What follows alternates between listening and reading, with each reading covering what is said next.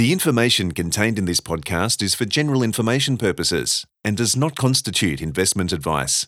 You should seek investment advice tailored to your circumstances before making any investment decision. This is In the Know, a monthly investment podcast brought to you by Magellan Asset Management. When we announced our net zero roadmap, we explicitly said on the transition to regenerative agriculture that we had earmarked 1.2 billion Swiss francs as an investment to support the transition in terms of financing for farmers, paying premiums, providing technical support to help them make this transition. Across the board, if you look at the sustainability agenda broadly, and it is a broad agenda, the actual investments that we've been making was something just shy of 500 million Swiss francs in 2021. That nudged up to just shy of 700 million in 2022, so substantial. And we think this year, given the scale of the projects that we're investing in, and we know that they're going to deliver a good return for the business, so we see it as investment rather than cost. That's Rob Cameron, Global Head of Public Affairs for Nestlé, explaining how the company is preserving its dependable investment value while still spending hundreds of millions of dollars to tackle the biggest challenges facing today's and tomorrow's world. Welcome to Magellan In the Know. In this episode, Rob Cameron is joined by Magellan's Portfolio Manager of Core ESG, Elisa DeMarco, and Magellan Investment Analyst Tracey Wahlberg for a fascinating exploration of the company's targets and methodology and how carbon targets, regenerative agriculture, packaging innovation, and human rights are being viewed as long-term investments rather than costs. Stick around for an enlightening discussion about everything from forest regeneration to ending child labour, and how the 150-year-old company intends on delivering solid returns for another 150 years, despite the immediate costs. But first, here's a warm welcome from Tracey Wahlberg. Hello and welcome to Magellan's In the Know podcast. We're excited to have you for our 37th episode. I'm Tracey Wahlberg, Investment Analyst at Magellan, and my co-host today is Elisa DeMarco, Portfolio Manager of our Core ESG Fund. Our guest today is Rob Cameron, Nestlé's Global Head of Public Affairs. Rob, thank you for taking the time to talk to us. Thanks for having me on. Good to be here. So to set the scene, Nestlé has been a feature in the Magellan Global Fund since inception, generating an annualized total return of 7.5% per annum, representing a cumulative gain of over 220% in Swiss francs. It has generated more than twice that in Aussie dollar. We continue to like Nestlé for its defensive characteristics, exceptional execution, and its focus on delivering stable shareholder returns through cycles. Underpinning this value creation is Nestlé's strong portfolio of brands and its scale. Our listeners might recall we had Nestlé's CEO Mark Schneider on the podcast to talk through the investment case in 2021. Today's conversation will be squarely focused on sustainability and how Nestlé is generating returns through its sustainability agenda. As the world's largest food and beverage company, Nestlé buys thousands of tons of coffee, cocoa, palm oil, even hazelnuts every year, and it works directly with more than 500,000 farmers around the world. Its supply chain hosts challenges that sit at the forefront of all ESG conversations, from climate change to sustainable packaging and human rights. So Rob, help us frame the importance of today's conversation. Before we get into introductions, let's address the elephant in the room. Investors care about positive returns on their investment. Why should they care about Nestlé's sustainability strategy? How will this translate to shareholder value? Thanks, Tracey. I think that's a false dichotomy. The idea that somehow returns and sustainability don't mix, I think that's a way of thinking that simply doesn't apply. And for a company like Nestlé, really what we're talking about is being well positioned for the long term. Nestlé has been around for well over 150 years. We want to make sure we're around for another 150 years to come. So for us, when we're thinking about sustainability, really what we're thinking about is creating shared value for all our stakeholders. So if we're only thinking about delivering returns for investors this year, and we're not thinking about how we're creating value for the communities that we work in, for colleagues, for customers, for consumers that buy our product, if we're not thinking about how we're creating value that affects the whole of society, then we're not really doing our job because we won't have that longevity. So then to be even more specific about that, if we're thinking about sustainability for us, there are key words like resilience, We're a company that depends upon agricultural supply chains, so that we need those supply chains to be resilient from thriving, resilient communities. We need to think about managing risk. Then we need to also think about opportunity. And opportunity can come along in terms of consumer preferences. And we know that there is a preference increasingly from consumers that they want to know the companies they're buying their goods and services from are serious about the issues that affect them every day. And frankly, you've only got to turn the news on these days and you'll see something connected with the sustainability agenda. So in a nutshell, the idea that there's an elephant in the room about delivering returns over the long term and sustainability, as I say, I think that's a false dichotomy. Instead of managing your company and then managing sustainability as a sort of separate competing thing. No, I think it's actually about managing the business sustainably. That's the secret at Nestlé. Thanks, Rob. That was really interesting hearing why you're prioritising sustainability and really that focus on the long term for the business and then that focus on the consumer preference. It's really one of the reasons why we've liked Nestlé for so long, because it does give us that greater confidence in management's ability to reduce that earnings volatility over the long term. And it definitely has, as Tracey mentioned already, it has that place in our portfolio. So, Rob, you are the Global Head of Public Affairs at Nestlé. You've been a leader in sustainable development for some time before that. It would be great to hear a little bit about your journey and what attracted you to join the Nestlé team. I am actually a bit of an odd fish because, a typical career path for many people would be you join a large corporate, you learn a lot of things, you go away and work in consulting, and then maybe you want to give something back and go and work for an NGO. And then maybe you take all of those things and you do it in your own company. Well, I've done all of those things, but I did them all the other way round. So many, many years ago, I ran a design and communication firm. I was owner of that firm called Flag, which was a pioneer in sustainability communication. As it turned out, I was working for Nestlé from the outside as a provider of those communication services. I then went off and worked with Fair Trade for a number of years, the NGO years. And again, Nestlé figured largely in that work. So I knew the company then. I was then in consulting for about 8 years with sustainability. Nestlé was a key client during that period. And then finally, I joined the company, it was close to 4 years ago now. So that's the journey. But throughout that period, my career over the last 25 or so years has been wholly oriented around sustainability. And Nestlé has been a thread that has just run through the whole time. And so when the opportunity came along to help put my shoulder to the wheel of what was happening here, it was an opportunity I couldn't turn down. And I'm so pleased to be part of the team here. Yeah. I think we're going to learn a lot from you today, given that background and the work that you've done at Nestlé. So thanks again for joining us. Something we wanted to touch on now is climate risk. So it's one of the key priorities for Nestlé and for a lot of companies that we cover. Would you be able to set the scene for us? Why is climate a material risk? But then also, are there any opportunities? If you think about Nestlé as a global food and beverage company, pretty much everything we sell has agriculture at its heart. We are wholly dependent upon agriculture for the ingredients that make up the products that we bring to market. And it's now widely acknowledged that agriculture is a significant cause of climate change, something in the region of, estimates vary, but 25 to 35% of global emissions come from agriculture. So the source of our ingredients is also a driving force of climate change. So there's a responsibility there for us. And the other side of the equation, of course, is that climate change is having a massive impact on agriculture.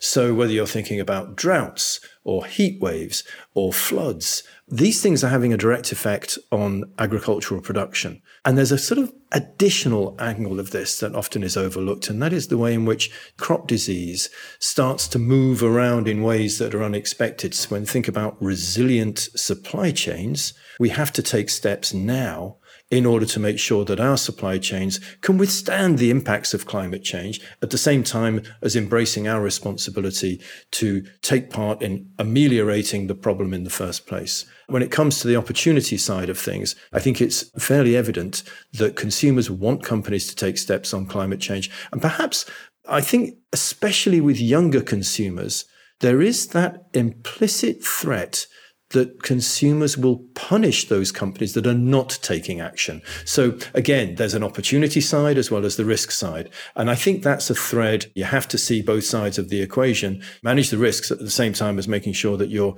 leading consumers and giving them products that they know they can trust and that they want to buy because they know you're doing the right thing. Thanks, Rob. I think that's really interesting. It's thinking about the opportunities on the side of climate. I think perhaps we really underappreciate what those opportunities are in the food and beverage space and how important this is becoming for some consumers on leading with their wallet and making decisions in that way. Targets are a really important tool to communicate intentions to stakeholders for the company and also to guide the management team over time. Nestlé has established targets to reduce greenhouse gas emissions and importantly be net zero by 2050. Could you step us through this target and its key components? Yes, indeed. So we need to take a little trip back in time to put it in context. So the Paris Agreement in 2015 was for net zero by 2050. Subsequently, there was a call from the UN Global Compact for companies to step forward and sign up in support of the Paris Pledge. We did that in September 2019. So going back quite a few years now, and the world has moved on a long way since then. But when we made that pledge in 2019, our responsibility was to publish a net zero roadmap within 2 years. And we did that actually within about 14 months. We got on with it and we were probably the first global food and beverage company to put out a net zero roadmap saying how we would achieve the target of net zero by 2050. Now, this was Science Based Targets Initiative approved. And for listeners, Science Based Targets Initiative is a collaboration of NGOs that was established to ensure rigor and specificity rather than just greenwashing big targets. I mean, we've all heard too many grand targets that then don't get delivered on. So that's what the SBTI, Science Based Targets Initiative, was there to do, to check across companies' net zero plans. Now, the plan talks about net zero in 2050, but crucially accepts that we have to get on with it now. So that means a 20% reduction to be achieved by 2025 and a 50% reduction to be achieved by 2030. And that reduction is to be set against the baseline, which is where were we in 2018? And that is another really important aspect of this, because the important thing is, as the company is growing, you would normally expect the emissions would carry on rising in alignment with the company's growth. No, what we're trying to do is make sure we get below those 2018 emissions and subsequently net zero against that 2018 baseline. Now, a couple of things around what we also put in this roadmap, acknowledging that the greater part, by far the majority of our greenhouse gas emissions are coming from the agricultural side of things, the supply chain. In the jargon, it's called Scope 3. And again, listeners may start to hear about things like Scope 1 and Scope 2 and Scope 3, and it all gets very confusing. But just think about it as what you would pay for your electricity bill in your household by paying your electricity supplier. That's your use of energy that someone else made. That's Scope 2. On the other hand, if you go down to the store and buy a Kit Kat, there's going to be some carbon emissions embedded in that. Well, that's your Scope 3 because it's happened something way beyond your own household. Same for us.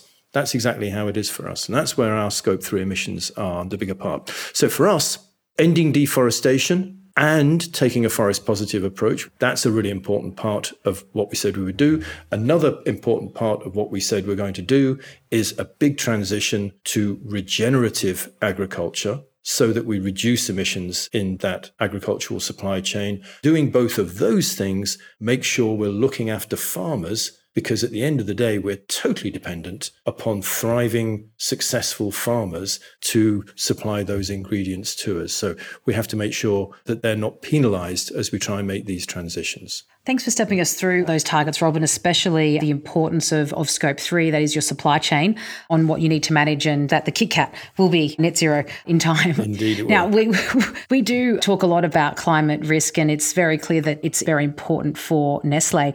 For those that aren't as familiar, they might be thinking that setting targets that are 2 decades away seems a long way away. Why can't we move quicker to reducing our emissions? It's a really, really good question, and it needs to be unpacked just a little bit. So can we move quicker? We're moving as quickly as we possibly can.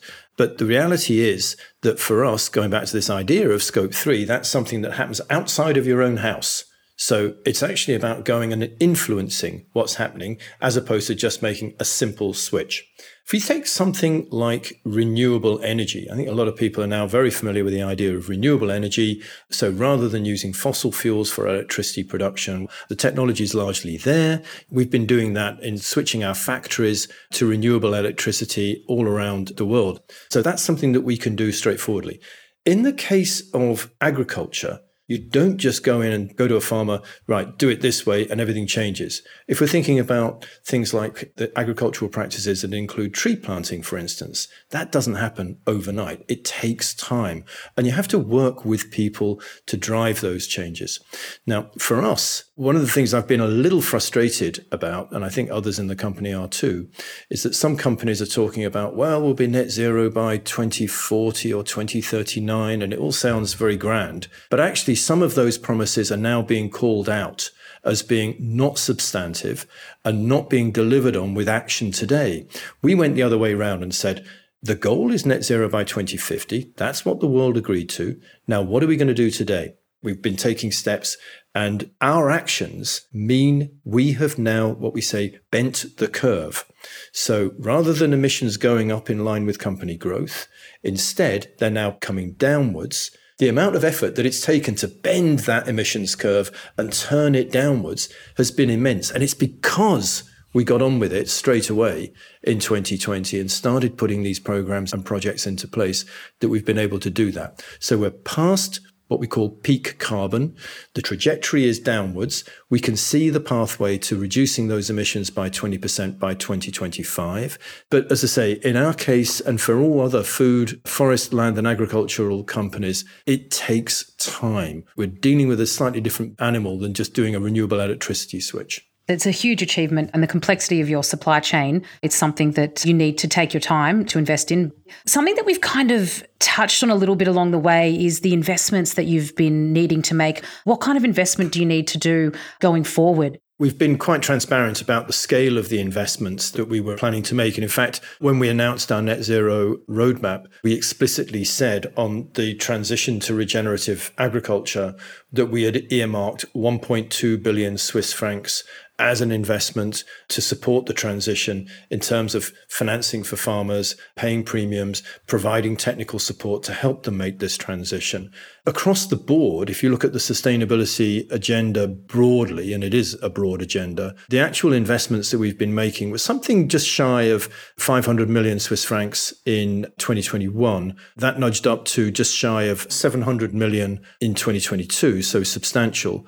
And we think this year, given the scale of the projects that we're investing in, and we know that they're going to deliver a good return for the business, so we see it as investment rather than cost, but it'll be something in the region of about 1 billion Swiss francs in 2023. Now, of course, a good investor is going to be sitting there thinking, that's all very well.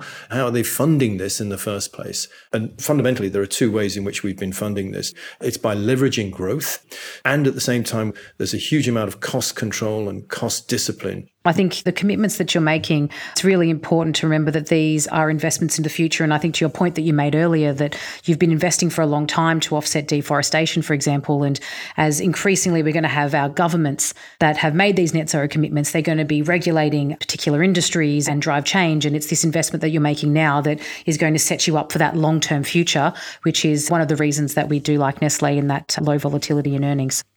And Rob, if I'm understanding correctly, so more than 95% of your carbon emissions are in your supply chain and some 70% of emissions are from sourcing ingredients. You touched on innovation in agriculture as a solution when you were chatting with Elisa. I just thought maybe we could unpack this a bit. You mentioned regenerative agriculture here. Could you start with what is regenerative agriculture? That's a great question, because actually there isn't a fixed definition of regenerative agriculture. I think over the course of the next few years, you're going to see an awful lot more talk about regenerative agriculture. It starts with soil, because without healthy soils, we cannot grow good crops. And indeed, dairy depends on healthy soil. But a couple of things have been going on. Firstly, the overuse of synthetic fertilizers has over time degraded soils. It's degraded biodiversity. And so there isn't that kind of natural cycle that's going on inside soils that ensures the long-term health of the environment. So that's been a problem. At the same time, the other thing that's been a bit of a problem, of course, has been the dramatic increase in fertilizer costs. So that's been a problem for farmers, especially over recent years. At the same time as we're all trying to address climate change, and there is a lot of carbon emissions wrapped up in those fertilizers. So what we see, and we could see this in a lot, I think farmers in Australia know this well, that drought and overtaxing the soil leads to poor soil health, degradation over time. I mean, this goes back, we've seen this many, many times over the decades. We think about dust bowls in Tennessee. We can even see it in the UK. We see it in northern France. There's an area of northern France that we've worked in, actually. We've been at this for some time now, where we've been engaged in what we call the Living Soils Initiative. And the reason we were doing that was because the farmers are just shrugging their shoulders going, well, we keep putting the stuff on, but we're not getting anywhere in terms of yields. The soil's turning to dust and disappearing. And those poor farmers were looking at the reality that they had 15, 20 years left max. And those 15 or 20 years that they had left looked like they were degrading every year in terms of margin and profitability. That's not good for a farmer. So soils is the key. Healthy, vibrant soils that can sustain life is the key. Livestock has a role to play here as well. So managing livestock on farms. Water protection. Water is an absolute essential part of agriculture, obviously. And we need to think about how we protect and preserve water courses that run through farms. So put all that together and put the farmer at the center of it all. And that's the start of regenerative agriculture. Now, another aspect of regenerative agriculture that I think people have to remember, and this comes back to that question that you asked about why it takes time. For the farmer, you've been farming in a certain way for the last 40 years. There's a certain cycle, a certain crop. A buyer comes along and says, we'd like you to change the way that you farm. By the way, there's some downside risk in the first couple of 3 years because as you make this transition, it's quite likely, indeed almost certain, that there could be a yield tail off, that you might not get the same yields, but as the thing's recovering. But over time, don't worry, you'll get that return. It'll all be better in 3 or 4 years' time. Now, farmers are conservative in their thinking. They've got one crop cycle to make their entire investment for the year and make that investment pay. There is increasing evidence that it does come through. We know that this does deliver better returns, and we've got to think about it in terms of the input costs as well as the profitability. Thanks for that. Some of the areas we focused on when we were taking on sustainability research for Nestlé internally at Magellan, and we've been doing this for a long time. I'm not sure many would know that coffee is now one of your largest profit exposures with ubiquitous brands such as Nespresso and Nescafé. And I'm also not sure many would appreciate that 1 in 7 cups of coffee drunk globally is a Nestlé-produced coffee. One of the things we've been really surprised by is something I think you call the AAA Sustainable Quality Program and how it fits into regenerative agriculture and the success that you've had there. I wonder if you could dive into that a little bit more for us. Tell us how the program got started. It goes back a long way. I mean, this is, again, another example of where Nestlé was doing things way ahead of the rest of the world. I mean, it actually all began as long ago as 2003 with the Nespresso AAA program. And it started with some fundamental truths that people in Nespresso realized that you cannot separate coffee quality and sustainability.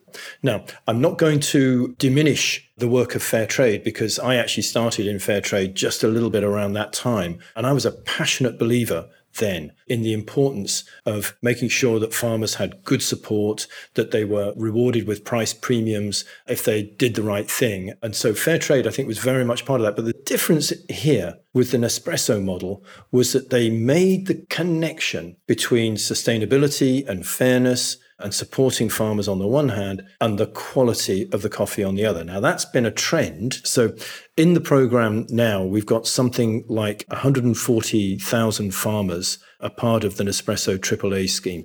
There's a really, really strong connection between Nespresso and its buying programs and those communities. One of the other things that Nespresso, I think, has been really good at is this, what we call the Reviving Origins program.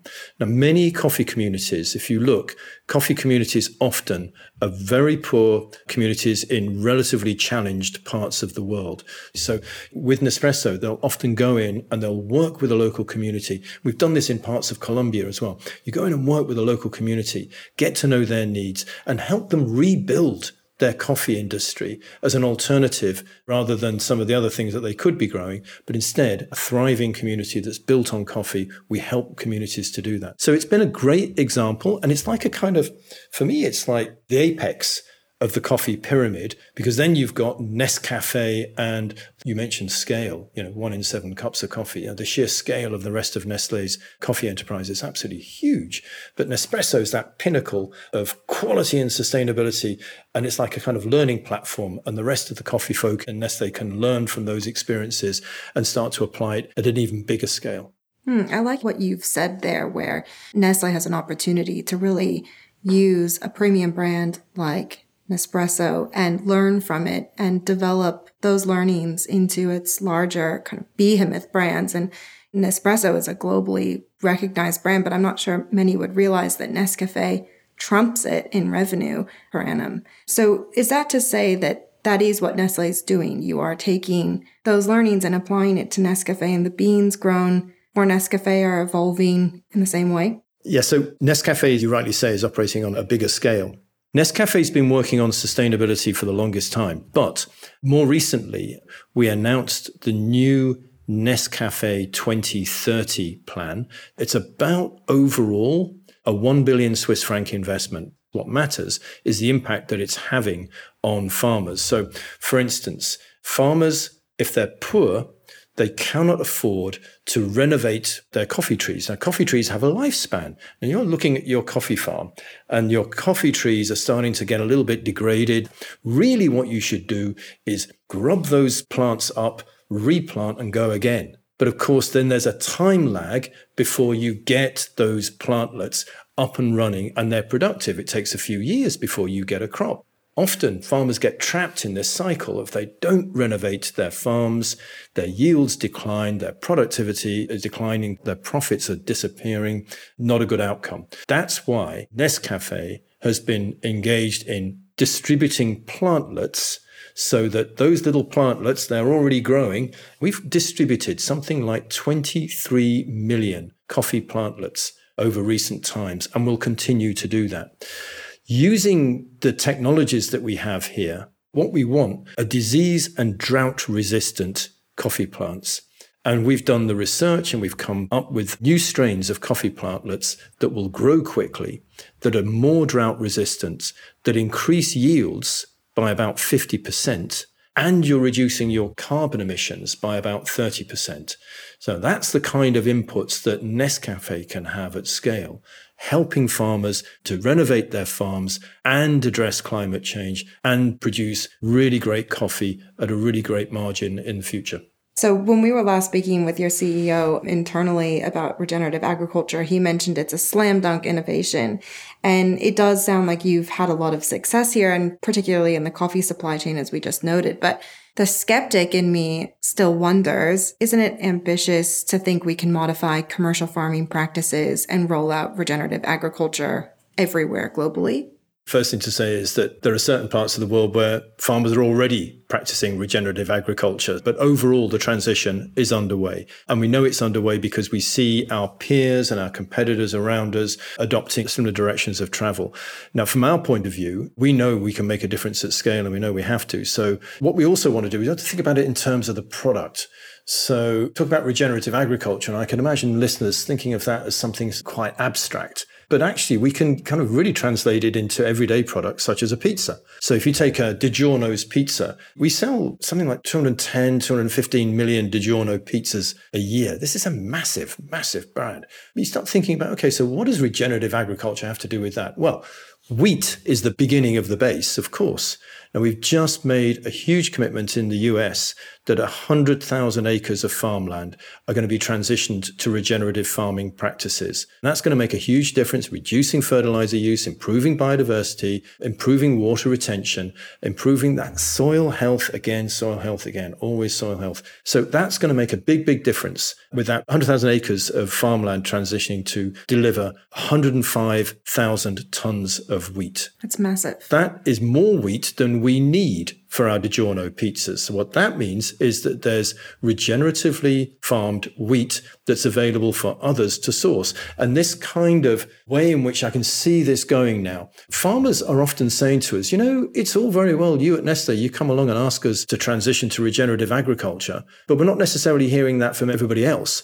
Other buyers aren't asking for it. Well, if other buyers are asking for it, and they're asking for similar things, not different versions of regenerative agriculture, then I think farmers are going to make that transition much more readily than if they're not being asked by others or being asked to do different things. So it's really important that we do work and align with our peers and competitors so that we get this transition aligned. And I think that's really starting to happen. When you look at, going back to the pizza example, tomatoes are already being farmed regeneratively in many parts of North America. I've seen examples in Spain where despite the heat and despite the droughts that we've been experiencing, seen in Europe of late, their production is continuing uninterrupted. Thanks, Rob. That was really interesting hearing about that difference at scale that you're able to have at Nestlé, given the breadth within your supply chain.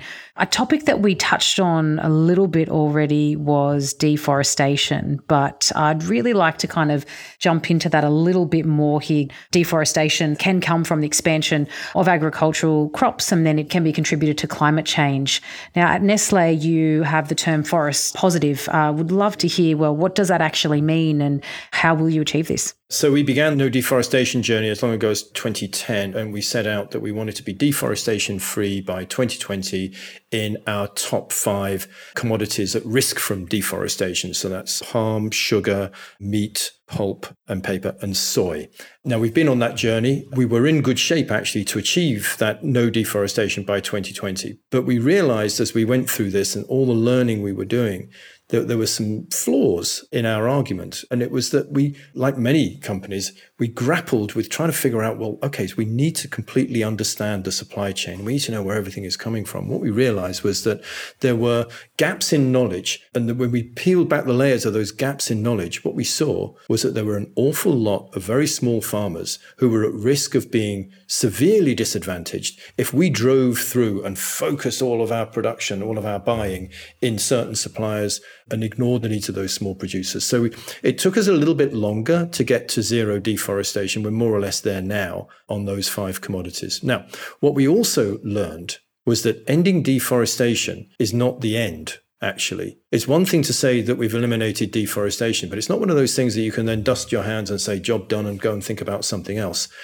Deforestation is always a risk. And so you have to be constantly vigilant. How can we ensure we're managing this and thinking about this in the long term?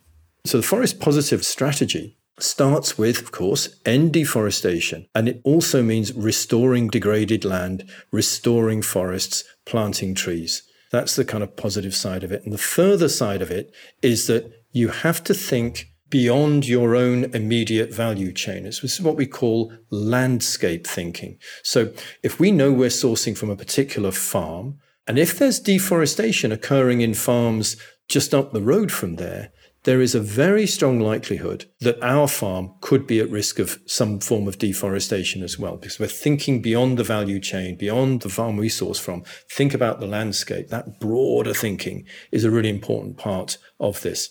Incidentally, landscape thinking we've learned about as we did various pilots in Banda Aceh in Indonesia. We did some really deep studies and we've really gone under the hood of this. We really understand it now. That thinking about landscapes and going beyond the immediate farm is very applicable in regenerative agriculture as well. So that's some learning that we're now transferring and applying elsewhere. We need to think about human rights in those communities. And by doing that, that's what we call forest positive. It's a very community-oriented way of thinking. It takes a lot of effort on the ground. But I think if we're serious about not only ending something, but actually going back to creating shared value, which we talked about earlier on, and the idea of thriving communities, that I think is what we should be doing for these key commodities. So that's the way we've been thinking about it. It's an ongoing, constantly vigilant journey. As well as the community thing, one last point I think is worth making is the application of technology. These days, with satellite technologies, we can be monitoring farms in real time every single day, literally every single day. We can see whether there is some sign of trees being felled, and if so, boom, we can be in there. So the deployment of resources is so much more efficient with these new monitoring technologies. There's so much depth when you're kind of talking through then that in how you think about monitoring the supply chain and managing deforestation, but then also having that positive impact on the forest and then local communities and those smaller suppliers. It's a really important way that the firm's been thinking about it. Another one I wanted to touch on here was chocolate. So most probably don't want to hear that chocolate is an ingredient that does come with challenges. And human rights is one that really kind of comes to mind when we think about the cocoa seed supply chain. So there's risks to farmer livelihoods, labour conditions, and then issues with child labour.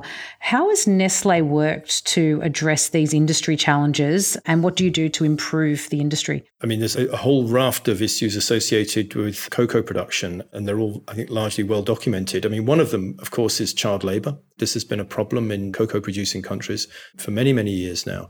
And largely it's driven by poverty. Farmers don't have the ability to employ labour if there was labour available, which often there isn't. We source most of our cocoa from the Ivory Coast, Côte d'Ivoire, in West Africa. Ghana is another significant cocoa producing country. Now, we were one of the first, in fact, the first company to establish what we call the Child Labour Monitoring and Remediation System. Now, that's a very long way of saying we put an awful lot of effort into going out to the farms that either we're sourcing from directly or that we know our suppliers are sourcing from, and monitoring on the ground to see if there is a risk of child labour occurring. And sadly, it's not something that can be immediately eradicated. So that the reason why we do it is to make sure that we're on top of it. And the model that we established, the Child Labour Monitoring Remediation System, we set up early 2010s and has now been adopted by the industry as a standard. So our efforts have now been embraced by the rest of the industry as that's how you need to look at this. And you need to work directly to ensure that farmers understand that they really shouldn't be doing this. So there's an awful lot of cultural training that's needed as well. Now, more recently, we've been looking at this from a bit like the deforestation thing. It's one thing to think about what you want to stop, but what is it you want to actually achieve that can actually get to the heart of the matter in the first instance? And that's why we've launched what we call the Cocoa Income Accelerator, because we know that it's poverty that's often at the heart of this. Now, you could say, well, why don't you just pay more for your cocoa? We also know that that has knock-on consequences in terms of radical increases in supply that then lead to oversupply, that then lead to price collapses. Yes, a fair price should be paid. Absolutely. Yes, premiums must be paid. We do. But the simple economic argument doesn't work. We know it doesn't. What we can do, though, is find other ways to help farmers to be more profitable. And that's the Income Accelerator program. So the way we work this is that farmers are rewarded with premiums for good quality cocoa. Fine. As well as a fair price in the first instance. Then they are given an extra premium for the things that we want to see that we think will make a difference to that farmer and to their communities. The first thing is, are your kids in school? If your kids are registered and attending school, you will get an extra premium from us. If you are engaged in good agricultural practices, such as pruning, you will get an extra premium. Actually, we know that pruning will increase your yield, so you get a double advantage. If you are engaged in income diversification, you will get an extra premium. So if you're trying to do something like honey, or if you're engaged in flour production or whatever else it might be that could generate extra income for the farm, you will get a premium from us.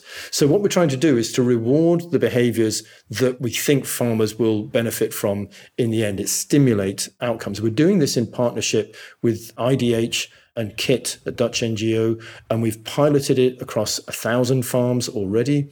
We've now gone to scale with this program, and I'm delighted to say that on one of our major chocolate brands, we're actually going to take the model and now bring it to the consumer proposition. So what we're doing on the farm in cocoa producing regions is now going to become part of the offer. There'll be some special editions coming up. And this is going to happen with some of our other brands like Nescafe as well. I'm absolutely thrilled about the idea that what we're doing with farmers that's making a difference to their livelihoods is going to flow through into a consumer-facing brand proposition. That's, I think, got real power to it. We completely agree. The sustainable solutions that you've described for these higher risk agricultural commodities, it's really pleasing to see that it's a thoughtful solution to addressing these risks in these smaller communities. Agreed. But Rob, we're coming to the end now, but we couldn't have a podcast on ESG in food and beverage manufacturing without discussing the changes happening in packaging. It's an important feature of food safety. It ensures products remain safe for consumption from production to pantry. Consumers and regulators now seem to be aligning here, advocating for change in plastic packaging and also in landfill waste. And we recognize Nestlé have ambitious targets here. So talk us through how you're working to execute on these, please, and what Nestlé thinks about this change. As you rightly say, it's an issue that's been a top of mind for many, many years now. And we made some big commitments, as you say, so that we said that we wanted our packaging. I mean, it starts with a vision, actually. Maybe we should start with the vision. The vision is very clear. None of our packaging should end up as landfill or litter, period. That's it. None of it. We don't want it as landfill. We don't want it as litter. We don't want it in the oceans. We want to eliminate waste in all forms and especially packaging. So we set the targets of making sure that all of our packaging is designed for reuse and recycling. And we're working towards a 2025 goal, looking like something in the region of 95% plus. The other goal that we set was that we should reduce the use of virgin plastic. Some plastics like PET are very recyclable, so we shouldn't really be using new virgin plastic at the rate that we are. So reduce virgin plastic use by 30% by 2025. So that's the goals that we set ourselves. Now, there's a number of different ways in which we're setting about achieving that. And we've got effectively 5 pillars. The first is just to reduce the amount of packaging or eliminate it altogether where we can. So secondary packaging, those plastic layers that go around things, can we get rid of that? Can we reduce the headspace in the bottle? You know, those sorts of simple things that eliminate or reduce the amount of packaging. Second thing is around reuse and refill. And we've seen quite a lot of changes in reuse and refill, and particularly in things like personal care products, where you can buy large bags, refill your small plastic container. That's terrific. We have a different challenge, of course, with food and beverages, because as you've already said, quality and safety are the absolute paramount keys to all of this, and we can't jeopardize quality and safety. So that's a bit of a challenge, but reuse and refill is a key focus for us. Then there's the question of materials. What are the other materials we can use? What better materials? So paperization, for instance. Where can we find other materials that are more biodegradable than plastic is and replace? And we've got a whole massive R&D unit here in Switzerland that's focused on just that. Then there's the infrastructure and the systems, better systems. How can we lend our voice to ensuring that consumer behaviors are changing, that regulation is shifting? I'll say a bit more about that in a moment. And then finally, new behaviors. We need to educate our retail partners. We need to educate ourselves. So there's a lot of programs going on inside the company. We need to work with consumer groups to help people understand how to manage this problem, because it's not something we can do on our own. We also need to do this with peers.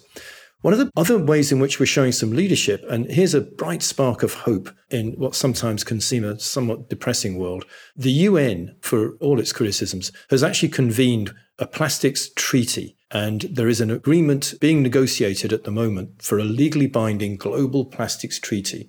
And the idea of this is that those same misfunctions that we see, the dysfunctionality of local collection systems that are so variable, and you can be in one part of the country and you'll find a system that looks like this and it looks completely different elsewhere. The same is true at global level. We need a consistent approach to this where member states come together and agree how we are going to tackle this to eliminate the scourge of plastic waste. And that treaty is one that we at Nestlé are playing a leading role on the business side in encouraging an ambitious outcome. So we've made great progress. We're at something like 82% of our plastic packaging is already at that designed for recycling or reuse. We will, I think, hit that plus 95% goal by 2025.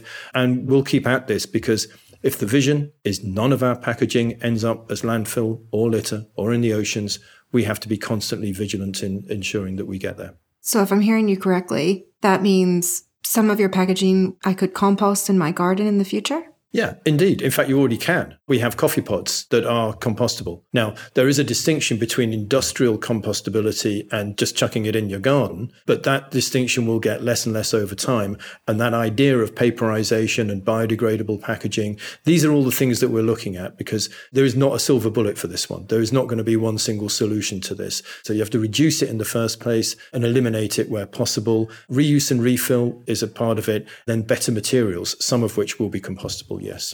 Thanks for diving into all this detail, Rob. We really appreciate Nestlé's transparency on these topics. They're not easy topics to discuss, and we appreciate your radical transparency. Before we wrap up, I wonder if we can revisit our question at the beginning, and this time for cash flows. If you didn't invest in these changes now, what would be the impact to Nestlé's ability to generate those sustainable cash flows that we love as investors well into the future? Business is quite simple, really. Find great products, put them on the market at price points that people want to pay. That's the secret of business success, right? Now, if I think about the sustainability agenda and going back to your very first question, and I think about where we're at in the world today, and I think about the future, we know consumer preferences are going in a certain direction. We know regulation on sustainability issues is not going to weaken, it's only going to strengthen. So if we want to be the preference for consumers, if we want to avoid the costs that are going to come our way in terms of regulation, if we want to avoid those costs that are coming our way in terms of the impacts of climate change, if we want to create shared value, these are the investments that are just like an R&D investment. These are the investments that are necessary to be a successful business in the future. And Nestlé is nothing if not a long-term company, and it wants to be stable. This is what delivers stable returns in future. There's a triangle that maybe sums it up quite well. The triangle is growth, sustainability, margins.